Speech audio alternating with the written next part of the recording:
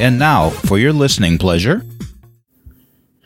I was about a week out of the trauma of dealing with an unconscious person on my back porch. And when all was said and done, people started to ask me again, how was I dealing with this? Hi there, I'm Carolyn Sanic, life coach, author, and high-value woman. And yes, I've had major trauma. This is my podcast, Thrive Live, Thrive Zone. And you're in the zone with me now for about 2 minutes. At first, I was a little triggered, of course. This had happened to me before without a happy ending.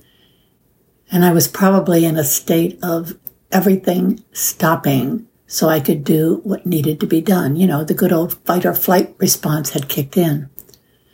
Then the very next day, my hamstring on my right thigh pulled while I was walking. And every day after that, I knew that was where the trauma was.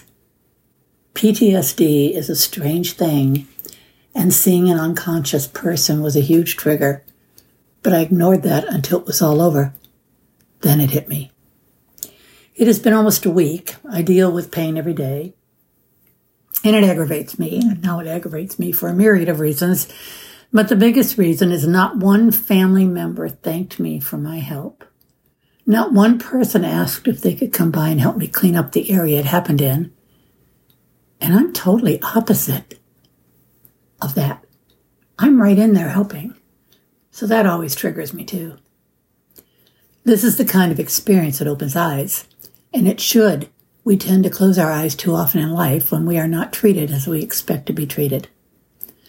It's also a sign of a lot of other things too. So anytime you're triggered, it might help to think about what triggered you and why. And then ask yourself, is it okay? Because it really isn't okay. Again, I'm Carolyn Sanic, life coach, author, and high-value woman. This is my podcast, Thrive Live, Thrive Zone. Thank you all so much for listening, and that is a wrap.